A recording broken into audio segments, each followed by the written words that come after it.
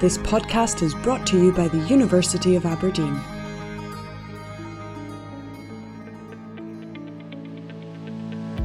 Hello and welcome to the Talking Geosciences podcast, brought to you by the School of Geosciences at the University of Aberdeen. Over the course of this series, we will hear staff and students discuss how their teaching and research is helping us understand and address contemporary global challenges, including sustainability and climate change. In this episode, Dr. Lorna Phillip and Dr. Tim Mighal discuss two new first-year courses recently introduced by the Department of Geography and Environment, Creating the Anthropocene and the UN Sustainable Development Goals. These two courses together offer a unique perspective on sustainability and the interlinked nature of environmental, social and economic challenges. So Lorna, why did Geography decide to introduce these two new courses? As a subject, Geography offers a unique perspective on sustainability challenges because we can bring in perspectives from across the physical sciences, environmental sciences, social sciences and the humanities. And we've designed our two first-year courses to make them explicitly relevant to contemporary debates around really important global and local issues, mostly about sustainability broadly defined. And we wanted to present these two courses in a way that was accessible to students who have come to university with an intention of studying geography, but we also wanted to make them attractive to students pursuing other degrees within the university. And to do that, we have to package the information in an accessible and hopefully an interesting way. When we think back about what it was that motivated the content of the courses, there were a number of key debates going on. Perhaps, Tim, you can talk a bit about the development of the Anthropocene as an idea.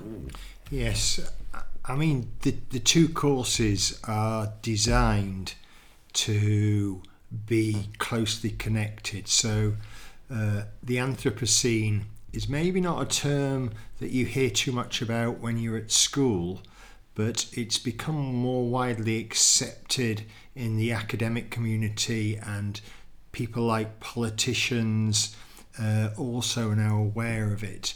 And really, the Anthropocene is, or was meant to be, just finding a geological marker on the geological timescale that marked the time at which humans became the dominant force on the Earth. So the human activity that we see today exceeded any natural process and had a larger and detectable impact on the Earth's natural systems. And we felt as a department we needed the courses to reflect that. And really, Creating the Anthropocene we teach first, and that's all about introducing students to how we got to where we are now, how we created the environmental challenges that we've got now, and then the Sustainable Development Goals course in the second part of the first year is looking at how maybe we can mitigate and solve environmental issues like ocean acidification, like the increase of plastic pollution, like the loss of biodiversity. And of course the big one that everybody talks about is how we can maybe mitigate climate change and start changing people's perceptions about this, and also persuading them to just do things differently, which will reduce our burden on greenhouse gases and other things related to the climate change debate. So the Anthropocene was a good place to start, and we plan to build on that foundation that both courses in the first year create throughout our degree programme, and that really allows us to have that core through our degree programme centred around sustainability, which is now so important. We know that a lot of students come to university already aware of the UN Sustainable Development Goals and many of the ideas around the concept of sustainable development. And we thought that having a course that was explicitly about the UN Sustainable Development Goals, that could bring in perspectives from the physical, environment and social sciences, would be attractive to students. But we also thought it was really important that students could understand why particular topics are being addressed in the Sustainable Development Goals. And that's where the link between the two first year courses really comes to the fore, that in the Creating the Anthropocene course, as Tim's said, we lay the foundations that describe how we've got to the mess that we're in, to put it quite crudely. And then we move into the UN Sustainable Development course by picking up on this and saying, knowing how we got to where we are, what do we then try and do about it? How do we try and mitigate against these problems? So in both courses, we have members of staff with specialisms that span a wide variety of topics in the physical, environmental and social sciences, coming together to offer research-led insights, expert-led insights into a wide range of topics. So for example, in the UN Sustainable Development course, we structure it along the lines of the Stockholm Resilience Centre's wedding cake model of sustainable development, which is one where you need to bring together perspectives from understanding the biosphere and how you manage the physical environment, alongside understanding issues to do with society and the wider economy. You need to bring that holistic perspective to many of the challenges we face globally and locally today.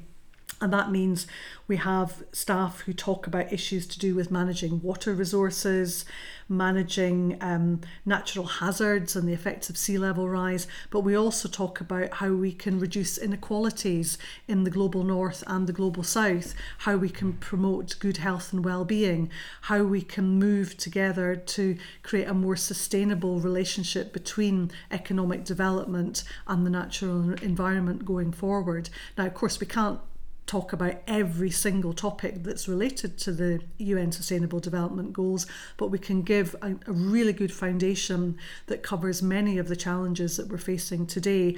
And then further on in the curriculum, we pick up on a number of these issues in more detail. And geography is well placed to do this, because geography is about looking across a broad spectrum of subjects that provide different perspectives on the environmental issues that we're talking about.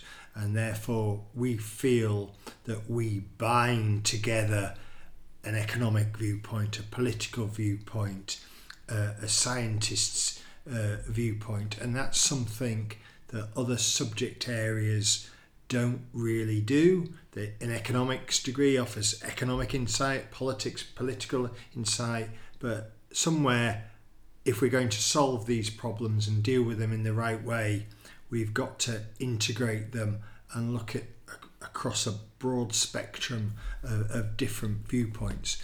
And I feel that geography is best placed to do that, and that's what geographers simply do as part of their research or part of their learning.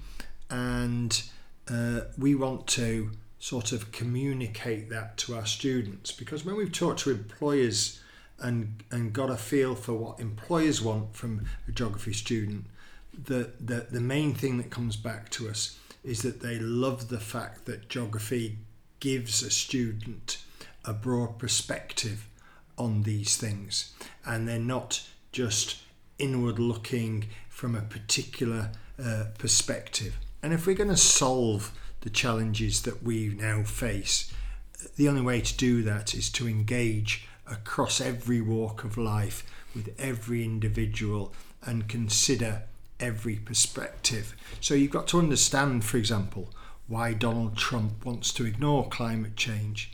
But if you speak to Al Gore or Barack Obama, they recognise that that is a challenge and one of the biggest challenges facing humanity. But you've got to engage both sides of the debate to find a path forward to deal with these kind of issues. And if we're trying to develop solutions to some of the challenges we're facing, we then have to learn how to use data and information effectively. And one of the things that we've built into both our first year courses is core geographical skills. And we introduce, for example, environmental data sets and their analysis in small group teaching and link them to pieces of assessed work that students do to ensure that all our students have good data handling skills and data analysis and presentation skills. And we also like our students to get hands-on experience of phenomenon in the real world. And in the UN Sustainable Development Goals linked to moving towards the energy transition and what that means in the city of Aberdeen, we send students out in small groups to do independent fieldwork in the city, where they can look at ways in which the city is embracing we can look to how students are, the city's embracing a carbon neutral approach to energy generation, how we're now using active travel and other sustainable forms of travel in our attempts to really shift ourselves away from a reliance on private cars and hydrocarbon fueled aspects of today's economy. And students like the opportunity to get out and about and to see the world that they're living in, but we think that gives people important skills because it makes them more observant about what's going on in the world around them. And if you can be observant and understand what's happening, you're better placed to be able to offer solutions to some of the challenges that we have today. We also ask you and really require you to challenge what's being said as well, and not be scared of actually questioning what's going on.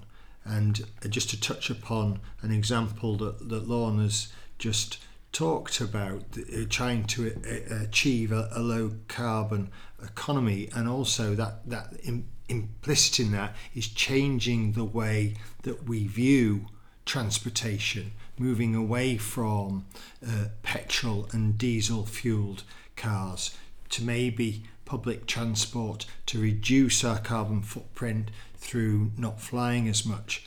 But a lot of people don't realise that electric cars, which are viewed as the future, also have environmental problems. The metals that are required to build the batteries that electric cars are run on involve deep sea mining to extract the metals from the ocean floor, and that process is destroying those ecosystems. So how green is green? How do we come to make the trade-off in lowering carbon emissions to have more electric cars with destroying an ecosystem in the deep ocean that we know very little about and could actually play fundamental roles in other aspects of our environment and our marine ecosystems that we don't fully know? And again, we want to challenge our students to think about these issues more broadly, so hopefully they can come to a reasoned decision on where we're going, what we're doing, is it the right way forward, rather than just listening to a politician or an economist or even a scientist saying, no, this is what's happening, this is the way it is, this is how it should be. But we've got to challenge that to make sure that actually we do make the right decisions, because it's come to a point now where we can't afford to make any more mistakes. If you look at the climate change agenda and the COP 27 that took place in Egypt, the leader of the UN has openly admitted that now we're at a tipping point. We're getting to a point where if we don't do something, the changes that are occurring with our climate will be irreversible. And to do that, you've got to be aware of all the evidence and be able to evaluate that in a scientific point of view, but also how it affects people all over the world in very different situations. and climate change, for example, can mean very different things to different cultures, different parts of the world, different economies, different political viewpoints, and that's why these courses matter. That's why we need to talk about them through lectures, through seminars and practicals that Lorna's spoken about. But also, doing that's fun. And I think most of the staff, or all the staff who teach on this course, are genuinely interested in it and enjoy talking about it and enjoy challenging you to engage with it more. So the two courses you've mentioned here are first year courses that geography students take in first year and are also open to students from other degree programs. For a geography student in the first case who then wants to build on this topic or their interest in this area further on in later years in their geography program, how does that essentially link through? Like what can you then go on as a geography student to do in year 2, 3 and 4 that would build on some of the foundational aspects here covered in year 1? In second year we offer 5 geography courses, and if a student at that stage is still committed to pursuing a degree in geography, they have to do 4 of the 5 courses that we offer. We recognise that some people are more interested in the physical and environmental sciences and others are more interested in social science perspectives. So to accommodate that, we have a physical geography focused course and a human geography focused course in the first term of second year, and both of these courses pick up on topics that are introduced in the 2 level 1 courses. Of course, what you pick up on will be determined by whether you're going to follow a physical or a human geography pathway.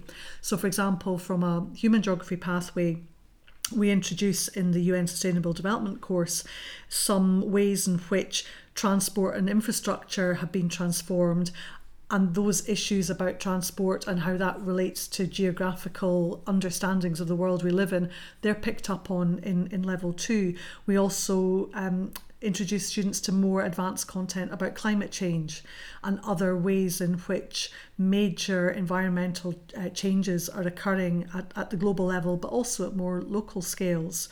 And then we also introduce more key geographical skills in second year.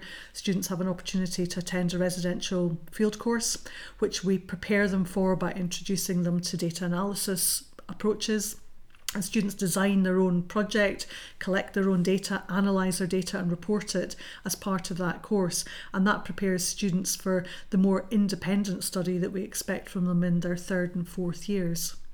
And a lot of the projects that they do on their field course are related to what's happening currently with our relationship with the environment. So the impact of tourism, as Lorna's suggested, the move to more sustainable forms of transportation.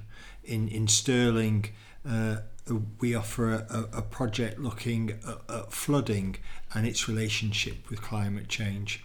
And we've also got a second year course called Environment and Society, which picks up on some of the issues that we've talked about in our first year courses, but develops them further and particularly focuses on the approaches to understanding environmental issues and looking at the different perspectives and viewpoints that people have that I mentioned earlier, and exploring the reasons why people have those viewpoints in a lot more detail.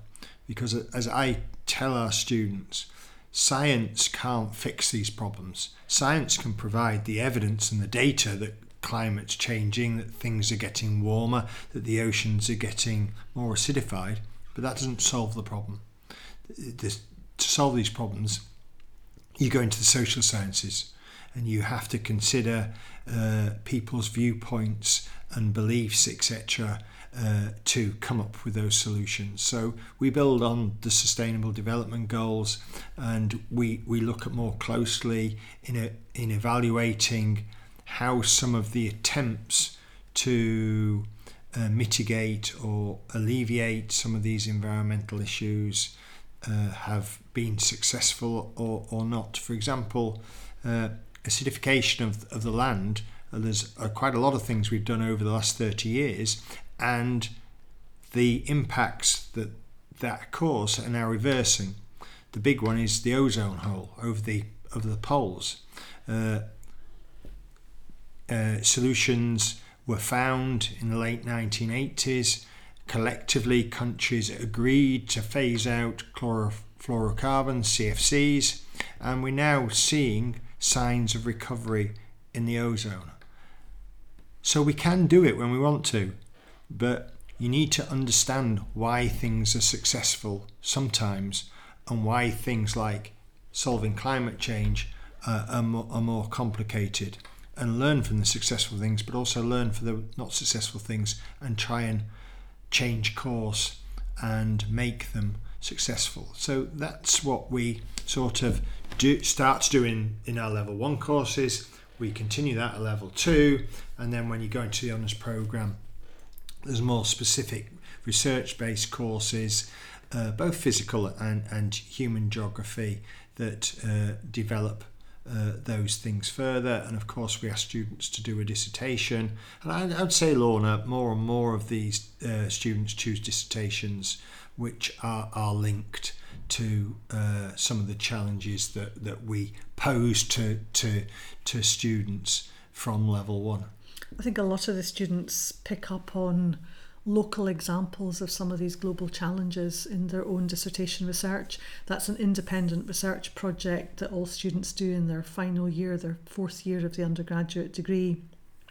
So we have students who look at topics such as water quality, river management. We've had projects recently where students have been looking at the reintroduction of species like the beaver to Scotland and what the environmental impacts of that are, and potentially what the impacts on tourism of species reintroductions could be. We also have students who look at population change and how that changes communities, and that's a topic that has an inherent link with sustainable communities, because some areas are under incredible pressure where other areas are experiencing population decline, and that introduces a new set of challenges. And throughout a lot of that work, although the students aren't directly evaluating policies, government policies, a lot of their work speaks to current policy priorities at the local level, the national level, and indeed the international level. And students have that opportunity to think about how society is responding to global challenges and make their own critique of that. And some of them may well go into employment when they graduate in various forms of government or in organisations that contribute to the development of public policy. And we think a lot of the skills and experiences they have in their undergraduate degree as geography students makes them very well placed to move into that post-graduation. Based on the conversations or feedback you've received from students, how do you feel they have benefited from, in terms of how they're thinking about issues around climate change, sustainability? What has been the feedback from students? I think they appreciate the fact that they've been able to go into more detail about a lot of these challenges than they would have done if they hadn't studied our courses. And I think they also realise how interlinked a lot of the challenges are, that you've got to think about linkages between environmental, social, economic challenges if you're going to develop appropriate and equitable solutions. Very often we sit in disciplinary silos in the university, that you're interested in the economy, or you're interested in population, or you're interested in climate change. But what geographers can do, if you bring together the expertise of staff in the department as a whole, is we can offer different perspectives on the same issues. And if you, as a student, become aware of these different perspectives, you not only understand their complexity, but you can start to think about ways through these problems. Knowing about the interrelationships allows you to develop appropriate solutions. And if you think about what you're going to do after you graduate, you may not consider yourself a geographer, but the geographical skills and experiences you've been introduced to will hopefully make you better placed to make an active contribution to the community you live in and to the professional environment you go on to work in, because you've got that ability to take on board multiple perspectives from the sciences and the social sciences and make sense of them and come to an informed conclusion. You've been listening to the Talking Geosciences podcast from the School of Geosciences at the University of Aberdeen. For more information about our teaching and research, visit our website www.abdn.ac.uk/geosciences or follow us on Twitter and Facebook.